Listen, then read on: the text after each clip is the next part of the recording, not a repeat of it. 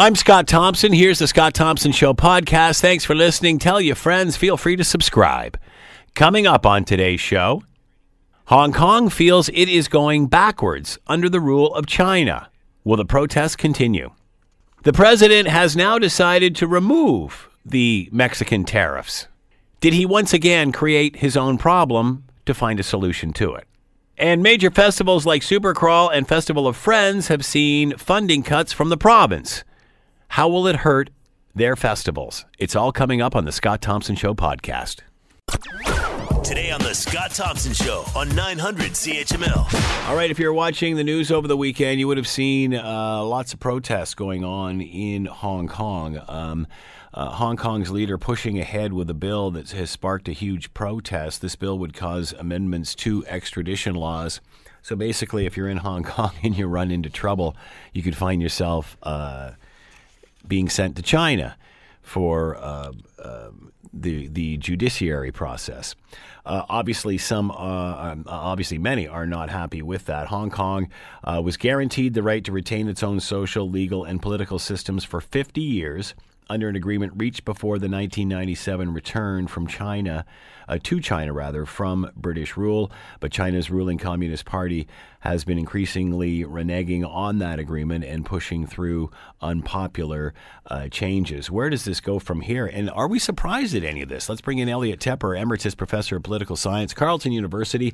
He is with us now. Elliot, thanks for the time. Much appreciated. Always a pleasure, Scott. Did we all think that this transition from British rule back to China would be seamless? It was never viewed as seamless. It was always going to take a lot of effort, but we weren't sure, no one was sure really, the direction it would take over time. Just as a reminder, Hong Kong was ceded as a colony to the British Empire in 1842. And then in 1898, a 99-year lease was worked out. So it seemed like forever, but forever arrived in 1997, and there was a handover. And there was a negotiated arrangement leading up to the UK handing back to China sovereignty over its island, and it's a little collection of islands, actually. So 1997 is the watershed, and in that handover, the formula was created: one country, two systems. Right. So that Hong Kong was guaranteed at that point that it could maintain a lot of what the British had put in, although I want to underline that, and it gets lost. It took the British a long time to discover the virtues of democracy in Hong Kong. Yeah. It was only toward the end of their rule, but they did put in to this handover agreement, that basic law, that Hong Kong would remain with an independent judiciary and free press and a legislature which was at least partially democratically elected, and there would be a chief executive officer, so that basically at that point, Hong Kong was guaranteed a separate kind of system. It was a special administrative region under the Chinese Constitution, so that they could carry on with the British institutions in terms of freedom of the press, basically the rule of law, and also the kinds of commerce that would be permitted at that time, which was free market oriented at a time when, of course, communist China was very much communist. So what happens when all of this ends, even the 50-year deal that was put in place after the late 1990s? I mean, either at the end of the day, either Hong Kong ends up becoming more like China or China ends up becoming more like Hong Kong. Yes, and that was exactly the reckoning. Well put, Scott. The whole question became, in which direction would these two evolve? Yeah. And there was a lot of speculation that the kind of system that was demonstrating its superiority for everyone concerned in terms of Hong Kong would in fact be infectious.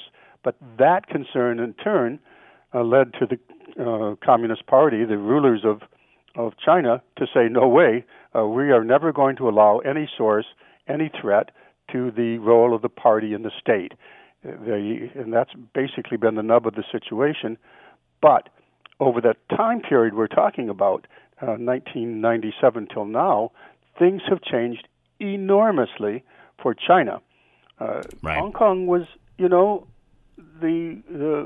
what is it? The goose that lays the golden egg. At that point in 1997, China's economy was nothing like what we see it today. But what we see it today is, it's the world's second, perhaps largest economy, and we have a new leader in terms of Xi Jinping, who is bent on standing forth in a way, in a sense, to reverse the humiliation of the 1842 kind of unequal treaties that were imposed on China. He's saying enough of that, and Hong Kong's future, therefore, is very much in peril. So Hong Kong is going backwards. Hong Kong is being slowly squeezed. The basic structure is still there. That is, all of the basic agreements are there, but slowly and surely, Hong Kong's freedom of maneuver have been reduced. There's been intervention inside Hong Kong in terms of their electoral processes. The mainland has their own favorites. There's a multi-party democracy there inside Hong Kong. It's been very much affected, and that has led, among other things, to numerous protests in the streets. So the world thought that with this lease and Hong Kong finally going back to China, that China would see, hey, listen, or that China would realize this is the way, we have to open things up. And what's happened is the exact opposite, and they're trying to control it again. How do they justify that? What has China learned since taking back Hong Kong? They've learned that they want to reunify the country under Xi Jinping's more assertive and nationalist self-defined role for the party within the state and him within the party. How can you look at Hong Kong though and think, wow, they're not as good as what China is? I mean, wouldn't you look at Hong Kong as a shining light, and this is how perhaps the direction we should be moving in? We just had in town here the Macdonald-Laurier Institute brought in Martin Lee, who was a long-time pro-democracy activist within Hong Kong. And he just came in and said this, as I put it, he said, if you look at China, it is a big desert as far as the rule of law is concerned. If you look at Hong Kong, it is a pleasant oasis where you meet people who enjoy the rule of law. This is not, of course, a view that Beijing and certainly Xi Jinping shares. So what even happens after the next 50 years? Where obviously they were supposed to keep their, stay away for 50 years, but that being said, that's not happening. But even so, what happens at that point? Well, there was actually a little clause that it could be renegotiated. So technically, what was negotiated in 1997 could simply be, with some adjustments, appropriate adjustments, could be extended for another period of time to be agreed upon. But what you and I are talking about and what the world is talking about is that the mainland is not waiting, that they have decided to impose tighter and tighter controls over Hong Kong, and that Hong Kong really is struggling against accepting that. I remember these days, and I remember telling my students actually and saying, I think what's going to happen, Scott, is that as China grows, they are going to squeeze Hong Kong and expand Shanghai. At that point, Shanghai was nothing like the Shanghai we see today, and that's proven to be the case. They are squeezing Hong Kong, but it isn't just Shanghai now. Much of China is in a totally different economic situation, so the need to keep hands off Hong Kong has diminished. Chief Executive Carrie Lam says she's not taking her cue from China, and that this bill seeks to prevent Hong Kong from becoming a haven for fugitives, and is not focused on mainland China. Western democracies have accused Hong Kong of failing to address issues such as money laundering, terrorist financing, and such. That's her excuse. How do you process that? She is caught, in a sense. She is the chief executive. Her predecessor was basically criticized to the point he had to resign. So keeping an eye on those kind of canaries in the coal mine, including her role, is an indicator of the future of Hong Kong and its relationships with the mainland. How much degrees of freedom does she have? So in her case, and the charges that have been made about Hong Kong is, well, of course Hong Kong needs to have it was kind of a Wild West form of capitalism, literally a cutthroat capitalism at one point, early in its evolution. But the claim that Hong Kong has to have this kind of extradition treaty to bring it into line with a rule of law, that seems to be transparently not the case. Who's going to win this tug of war? Well, because you would automatically think, well, China is. It's just a matter of time. Yet Hong Kong, this isn't. It's not Beijing. No, 2003, huge street protests broke out because of something that the mainland was trying to push upon them. And those huge street protests led to the shelving of that particular anti-subversion law, which was seen in the same light as this one, that it's really a covert way to bring more control over Hong Kong by the mainland. But in 2004, you may remember this. You and I may have talked about it, the Umbrella Revolution. Yep. Where huge numbers of people took to the streets. They were demanding greater democracy, actually, in the selection of how their leaders were going to be chosen. And in that case, they lost that. The umbrella, by the way, was because there was so much tear gas being tossed about. They were using umbrellas as a shield, not much of a shield. So in 2004, the kind of street protests you and I are talking about now, where perhaps 1 million people have been in the streets, it didn't work. How is the world viewing how China is dealing with Hong Kong? I think there should be a lot of concern about this, and one of the places we should also switch our attention to is Taiwan, because when this one country, two systems was negotiated, well, there were three at that point places of concern to the mainland. One, of course, is Hong Kong, and Chris Patten was there for the last British governor of the place. And in Macau, which was Portuguese, that was easy to take over. Actually, some Red Guard students basically eliminated the Portuguese. But Taiwan is a different matter altogether. Taiwan and everybody who views the future of Taiwan as important should be kept in mind as we watch what happens to Hong Kong. Will China recognize this as, one system, one country, two systems? Will they move toward reunifying the country first by bringing Hong Kong under much stricter control and then move on to Taiwan? Is that how China views this? These protests are only going to get bigger, only going to get out of control. We have to get a handle on this now. Will this the protests only make them take more drastic action? It's entirely possible they'll do drastic action, but they can also just wait it out and say, okay, you've had your say, now we're going to go ahead and impose what we want anyway because we have enough control of your legislative processes to make it happen. We should also keep in mind there's a big, not just Taiwan, and I think that should be emphasized, there's a big Canadian connection here in more than one way. First of all, Canada supported the handover arrangements and also in the United Nations. So Canada is part of the international community that has a moral, as others are putting it, a moral concern for seeing to it that Hong Kong's democracy is not squeezed out of existence, essentially, or put under great restrictions. Second of all, Canada has every reason to worry about the judicial system inside China, because as you and I have already discussed, and as always in our minds, there are at least 2 Canadians who were picked up arbitrarily, we feel, and are subject to arbitrary Chinese courts. And Hong Kong is saying, we don't want that. That's why we don't want this extradition law. They don't recognize the rule of law. Well, Canada is worried about China recognizing the rule of law over our citizens.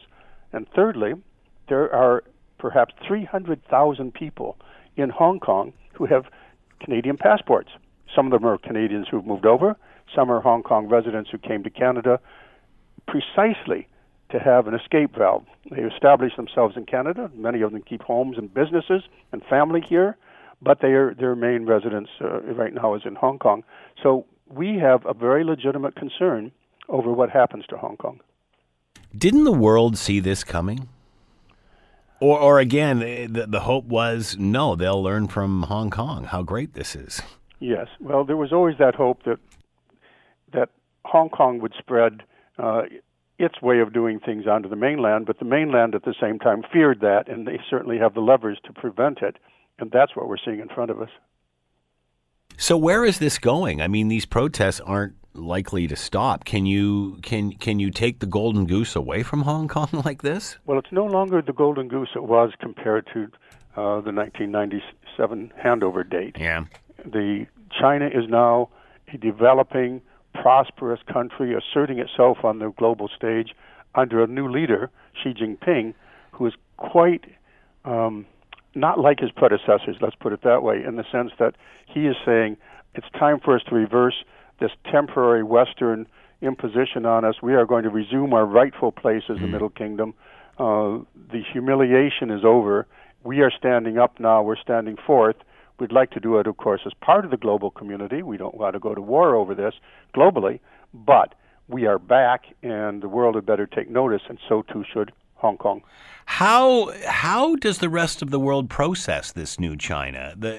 How does the world process a China that for the last 20, 30 years everyone's trying to make friends with, and now all of a sudden, whoa, what happened here? Yes, and there was some talk that when Canada was negotiating preliminarily a free trade pact with China, that China was insisting on an extradition treaty as part of that. Right. That since neither went anywhere, it doesn't matter. No, I think the world should pay attention to what's happening in Hong Kong and also toward Taiwan, because if we stand in our kind of values, for our kind of values, a kind of world governed by our kind of values, then standing up for and with the pro-democracy side of Hong Kong, or at least the rule of law regarding the handling of issues between Hong Kong and the mainland, that's well worth it, because if Hong Kong really loses this battle and then Taiwan is facing an even greater challenge, then I think countries like Canada are really going to be the losers. What are your thoughts on what transpired last week and former Prime Minister Brian Mulroney suggesting that should send Jean Chrétien and his team down there? Well, it's interesting that you have a conservative Prime Minister advising the Liberal government to send a former Liberal. I mean, so that's just a little side issue. Yeah. But he also said, don't just send Jean Chrétien, send the team. The Demarays, because Power Corp is a power, and the Chinese respect economics. Well, it's an interesting idea. When the time is right, where the Chinese signal they might be willing to come to some kind of an arrangement and are looking for an off-ramp, are looking for a mechanism, well then, they could, with a wink and a nod, they could do that. But right now, it's quite clear their position is unchanged. We either release their COO, their champion, their princess of their number one industry overseas, or Canada is not going to have anything like good relations with China. So they are hanging tough at the moment. Will the time come when an off-ramp is being sought by China a little bit?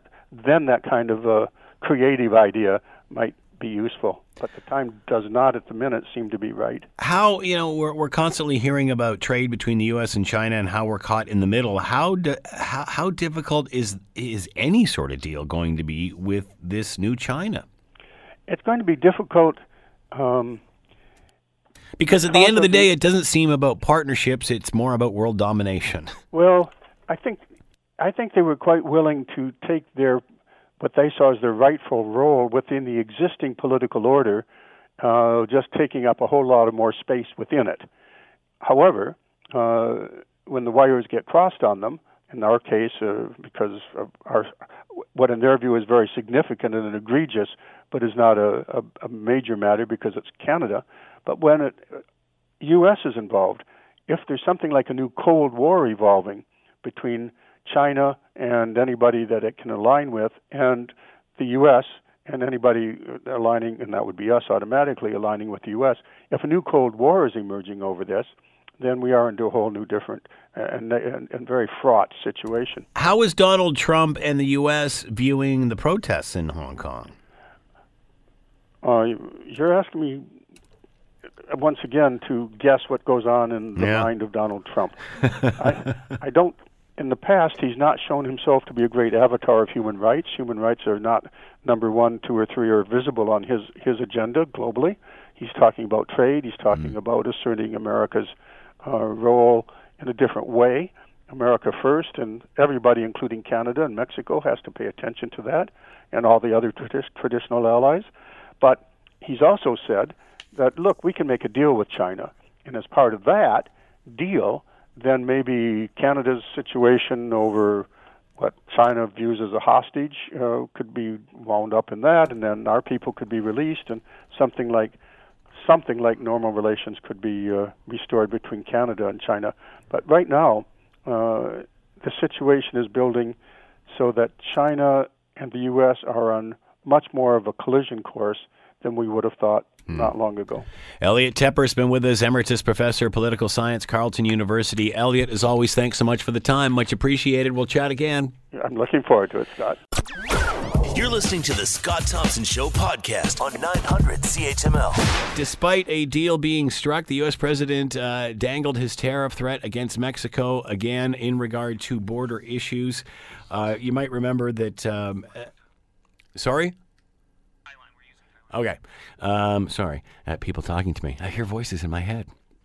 So anyway, you might remember last week, all of a sudden Donald Trump, in regard to what was happening on the U.S. border, wanted Mexico to take a greater responsibility on this and said he's going to dangle some tariffs there until something is done. And then magically a change of pace. Some are saying that these deals that he was talking about and pressuring were already in the works. Let's bring in, for some clarity, Reggie Cecchini, Washington producer, correspondent with Global News. He's based in Washington. And, of course, don't forget to watch Global News tonight at 5:30 and 6. Reggie is with us now. Reggie, thanks for the time. Much appreciated. Good afternoon. So, Reggie, back to last week. What was the reason for putting these tariffs on Mexico in the first place? Well, look, the president has been complaining about the situation at the southern border now for a couple of months, and in doing so, he said that it's Mexico's responsibility to basically control the flow of migration that's happening towards the southern border with the United States. And in doing that, the president has basically said, look, Mexico, you need to stop this. You need to make it easier for America to conduct its daily business by not having to put up with the situation at the border. And if they didn't do that, he said, well, then I'm going to hit you with tariffs, which is kind of an unconventional thing for a president to do, but that's been his threat for a couple of months. Mexico, deal with the problem, or you're going to pay for it financially. So, what can Mexico do to stop? I mean, is it about immigrants coming in and passing through and on their way to the United States? What can Mexico do about that? Well, Mexico is able to basically help control the situation by either considering themselves a safe third country or putting themselves in what's called a safe third country pact, which would basically say anybody who's using Mexico to get to another country to seek asylum, they'd basically have to make their asylum claim in the first country that they step into. So if Mexico is where the first footstep is taken, that's where they'd have to make the claim. They wouldn't be able to go to the U.S. Similar to what we have here. They're also basically being told by America that they have to... If somebody crosses over into the U.S. and makes an asylum claim, they can be sent back into Mexico to wait for the process to play out, as opposed to just kind of being released on an ROR into the U.S. and saying, come back to court when it's your time. So these are the things that the Trump administration has been pushing Mexico to do, and it appears now that is what is essentially going to happen, or at least some of these things are going to happen. So the Safe Third Country Agreement, that's very similar to what Canada has with the United States. Absolutely, and the Mexican government has really been trying to not take part in that. They've really wanted to see themselves as just kind of a pathway up for somebody else to get through, only because they may not be as industrialized across the entire part of the country as say the U.S. is. Right. So they were hesitant to do that. That's still something that's in negotiations. It's still something that's going to be discussed going forward. But for now, the Mexican government is essentially in kind of a negotiating process and saying we will help out the situation with the southern border. The problem is that these conversations took place several months ago, and the Trump administration is now claiming victory for them right now. That was my next question. This was all stuff they had been working on. Did he sort of put the tariffs on before this announcement was about to be made anyway? Well, so the tariff conversation is one that people are starting to cry out to say, well, the president kind of dug himself into a hole by saying that he was going to implement these tariffs on the Mexican government for not dealing with the migration issue, starting at 5% and potentially getting up to 25% by October. But the critics of the president are saying, look, the president put all these tariff threats in place, knowing full well that they may not actually go through. They may hurt his own economy. And what we're learning now over the weekend was reporting from the New York Times that then Secretary of Defense Kirstjen Nielsen was actually in the middle of conversations to try and have all of these things negotiated. Some of these things were already on paper. Some of these things were already in the plans to be worked out, and it was just kind of logistical planning to get these things panned up. So the president is basically taking a claim of victory for something that was in negotiations for months. The next problem is you cannot just put an immigration policy in place and snap your finger and say it's going to be done. This is something that is going to take weeks, if not months, in order to get put in place, including a number of Mexican National Guardsmen down towards the Guatemala border. So the president has said he wants to see instant results. It could likely take months for this to happen, and in doing so, the president may get frustrated and start putting these tariff threats out again. So, although a lot of this was already in the works, Reggie, did his tactics work? I mean, did putting the threat of these tariffs, did that speed things up? Or again, is this just him creating his own problem and then finding a solution? Well, I mean, here's the thing. The tariff situation, nobody was actually sure if it was going to be legally allowed. There was constitutional crises that were kind of popping up about this, saying the president is overreaching the executive branch arm by trying to threaten an ally with tariffs over what's essentially a legislative issue right now. So there were comments that the president might have dug himself in too deep when complaining or commenting about putting these tariffs on and going forward saying that he may use this kind of tariff threat again. Whether or not the tariff threat actually worked is one thing. It's the simple fact that these conversations had been taking place for months, and then the president's issuance of a tariff threat, in kind of a roundabout, muddied up way, makes it seem like the threat is what kind of led to the end result here, with him, kind of ignoring the fact that the conversations had already taken place, and then using Twitter to say that the stories being reported by the New York Times are flawed and are failing, but then doesn't actually add any, proof or information as to what part of that story is false. So at what point do countries just sort of roll their eyes as soon as he starts screaming tariffs? Is this becoming a boy who cried wolf, or boy who cried tariffs? There's a number of countries that are already kind of facing this trade war and this tariff threat from Washington, whether it's Mexico, whether it's kind of this unannounced potential threat tariff against Australia, whether it's something like China. The president's been using tariffs to try and get his own way on trade deals, or in the case of Mexico, trying to deal with immigration. The problem is the president continuously refutes any kind of information or statement that the tariffs will actually harm the U.S. People who live inside the U.S. Because as anybody who pays attention to economics knows, when you levy a tariff against another country on the goods that are being exported, the consumer on the receiving end of that is going to pay the ultimate price because the costs are going to have to go up. But the president sees it completely differently. He says that America is going to make millions and billions of dollars by putting these tariffs on, and kind of having that roundabout conversation without giving the full picture. His supporters like the idea of putting tariffs on and getting deals done. The problem is that when those tariffs are in place, it's going to be his supporters that are affected most. Again, and we've had this discussion before, but how can you try to sell NAFTA 2.0 if you're constantly yakking about tariffs? Because, again, the whole idea about trade deals is there aren't any tariffs. Absolutely, and economists have been kind of pushing this by saying, Mr. Trump, look, you're trying to put legislation on the tables of lawmakers in Washington to get this new NAFTA or USMCA pushed through, and Democrats are already very weary about it because they don't like some of the labor negotiations or the labor logistics that are having to do with Mexico. There's some kind of concerns about how the U.S. government and how the U.S.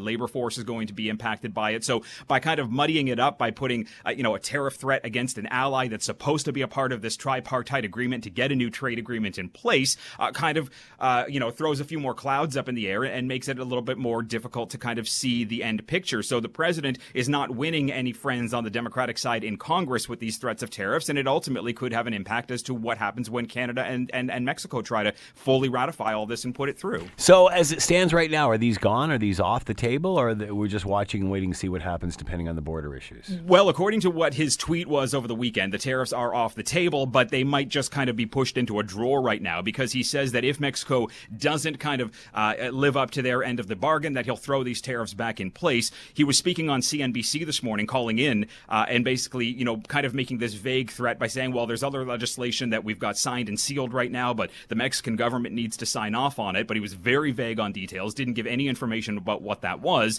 but then said if Mexico doesn't sign that, he'll put the tariffs back in place. So this is kind of one of those, they're off the table, but are they really off the table? But does he actually have a plan kind of situation? Reggie Cecchini with us, Washington producer, correspondent with Global News based in Washington. Make sure you're watching Global News tonight at 5:30 and 6 for more on this. Reggie, as always, thanks so much for the time. Much appreciated. Thank you. You're listening to the Scott Thompson Show podcast on 900 CHML. Festivals like Supercrawl, Festival of Friends, have seen funding cuts from the provincial government.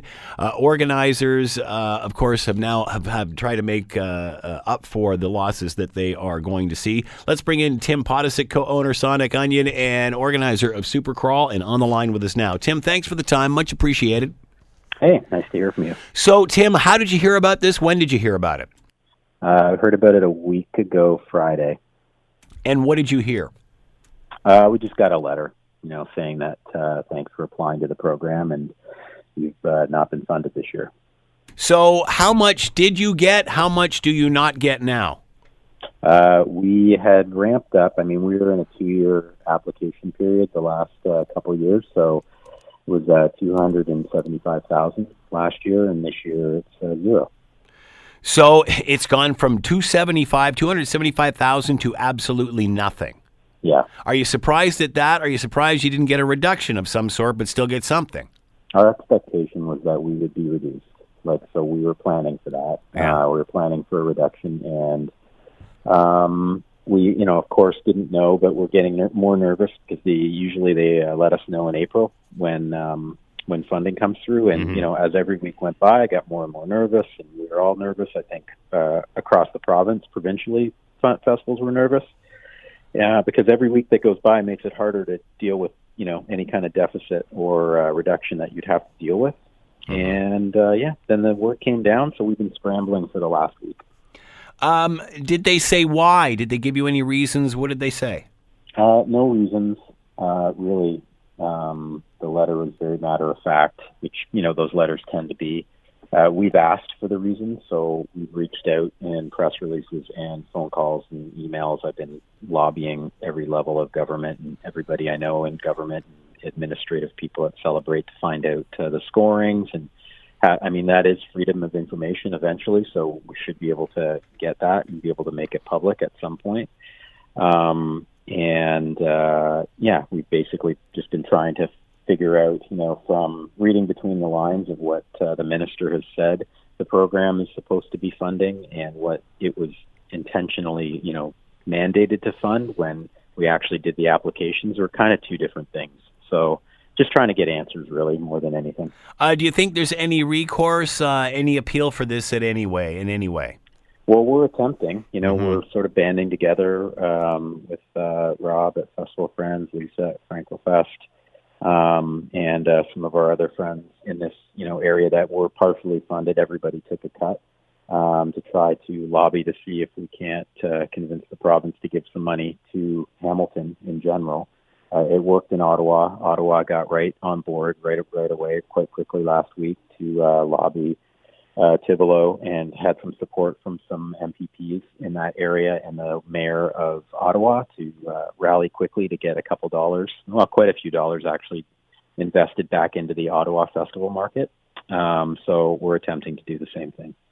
What about the other festivals? Did they see complete cuts like you guys did, or just reductions of? Well, the three main ones, ourselves, Festival of Friends, and FrancoFest, all received zero. Yeah. Completely cut. And Burlington received, I think, 40% of what they received the year before, so pretty major cut to their program as well. And the other festivals that were funded in Hamilton were pretty low. Our beer festival also received Celebrate money, and we received zero this year too. So, we have 2 events that we run, major events out of 3, basically, that we run in Hamilton that received zero funding. So so you're roughly $275,000 short. That's nothing to sneeze at. What happens? How does this affect Supercrawl? Well, we're forging ahead. There'll be no changes to the event that anybody would see. All of our performances are already booked. Our production is booked. We're moving forward. We're looking at doing a series of different things to find in-kind services, to find supplier discounts, to find additional sponsors while we can over the next couple months. It's a real rally. It's pretty hard to find additional sponsors this late in the game, but we're working on it. talking to the city to see if there's any in-kind services that the city can provide to the festival. Jason Farr put a motion forward last week to council to try to rally to see if there was support for that, and there was unanimous support to get staff to investigate those things. So they're investigating. I believe they're reporting back this week.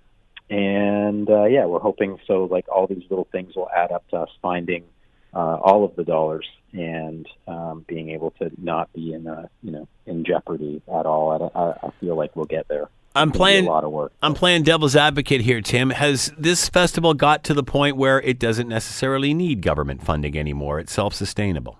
Well, that's what the government's saying. Yeah. For us to grow, which is a mandate of like any of the other funding that we receive generally, then we need that funding too. Like it's going to be there's no way we could grow this year. There's just no growth. There'll be, internally that will be shrinking for sure. It'll be harder. We'll be bringing in less staff. Everybody's going to get pushed a lot harder than they ever have. And trust me, my staff and everybody that we hire is already pushed close, if not at the limit or beyond the limit of what they can do. It's really hard to have to make people work this hard for such, really in the big scheme of things, pretty paltry pay. But we have some incredible people that work for us, and they'll all rally and make it happen. So at least we've got that. But that's not the way you run a sustainable long-term business. You just can't operate like that, right? So, these funding mechanisms are in place to help festivals grow. To help festivals become sustainable, and pulling $275,000, which is about a quarter, 20 to 25% of our budget, 3 months out, when they know if they know anything about festivals, you're generally booked and announced prior to that. So has this announcement spawned any more corporate interest? The fact that obviously these festivals are going to see a shortcoming. Yes, I would say that receptive phone calls. I don't have people beating down my door to give me money, though. No one's handing you checks, yeah. No one's coming to hand me a check, unfortunately. But we're beating down all the doors, right? And as you beat down those doors, you can have the conversation. And it's not begging necessarily, but it's definitely helping, prompt conversation to see if people can even contribute, as little as $500 more. Those little sums will add up to something significant if you beat down enough trees, I guess, shake enough trees. How does this change the way you plan it in the future? Because obviously when next year rolls around, you're going to have to keep this in the back of your mind. How does that change things moving forward? Well, absolutely. Like, we will budget for zero, clearly from Celebrate, and hope it's a bonus if we receive money next year. We're looking long and hard now. Not that we don't always and haven't always looked at it long and hard, but looking at ways that we can find more corporate dollars and, be more sustainable from that perspective. But even that is challenging too, because if we run into hard economic times, a lot of the corporate dollars starts to dry up as well. It's not always there, the pools get a little bit more shallow. So there's always challenges in doing what we do. It's one of the, I'd have to say it's one of the hardest businesses out there, trying to run free community festivals and even paid festivals. Like, they're all very challenging, and you're dealing with, fickle audiences and changing times and the economy. And it's one of the first things people stop spending money on is entertainment when times get tough. So it really is, multiple challenges, but this is what we do, and we're very good at it, and we're going to keep forging forward. Tim Potasic's been with us, co-owner of Sonic Onion and organizer of Supercrawl. Tim, if people are interested out there in the corporate world that want to help out, what can they do? They can email me, tim@soniconion.com, SONICUNYON.com. They can call us. Call our office, 905-777-1223. And there's also some Supercrawl emails, like info@Supercrawl. There's some basic things on our website. They can go to the website and find us. Tim Potasic has been with us, organizer for Supercrawl, and with the cut in funding down to zero, losing about $275,000. They definitely need corporate help. Tim, thanks for the time and insight. Good luck. Thank you. The Scott Thompson Show, weekdays from noon to 3 on 900 CHML. This is the Scott Thompson Podcast, available on Apple Podcast and Google Podcast, or wherever you get yours. And don't forget to subscribe, rate, and review so you don't miss a thing. I'm Scott Thompson, and thanks for listening.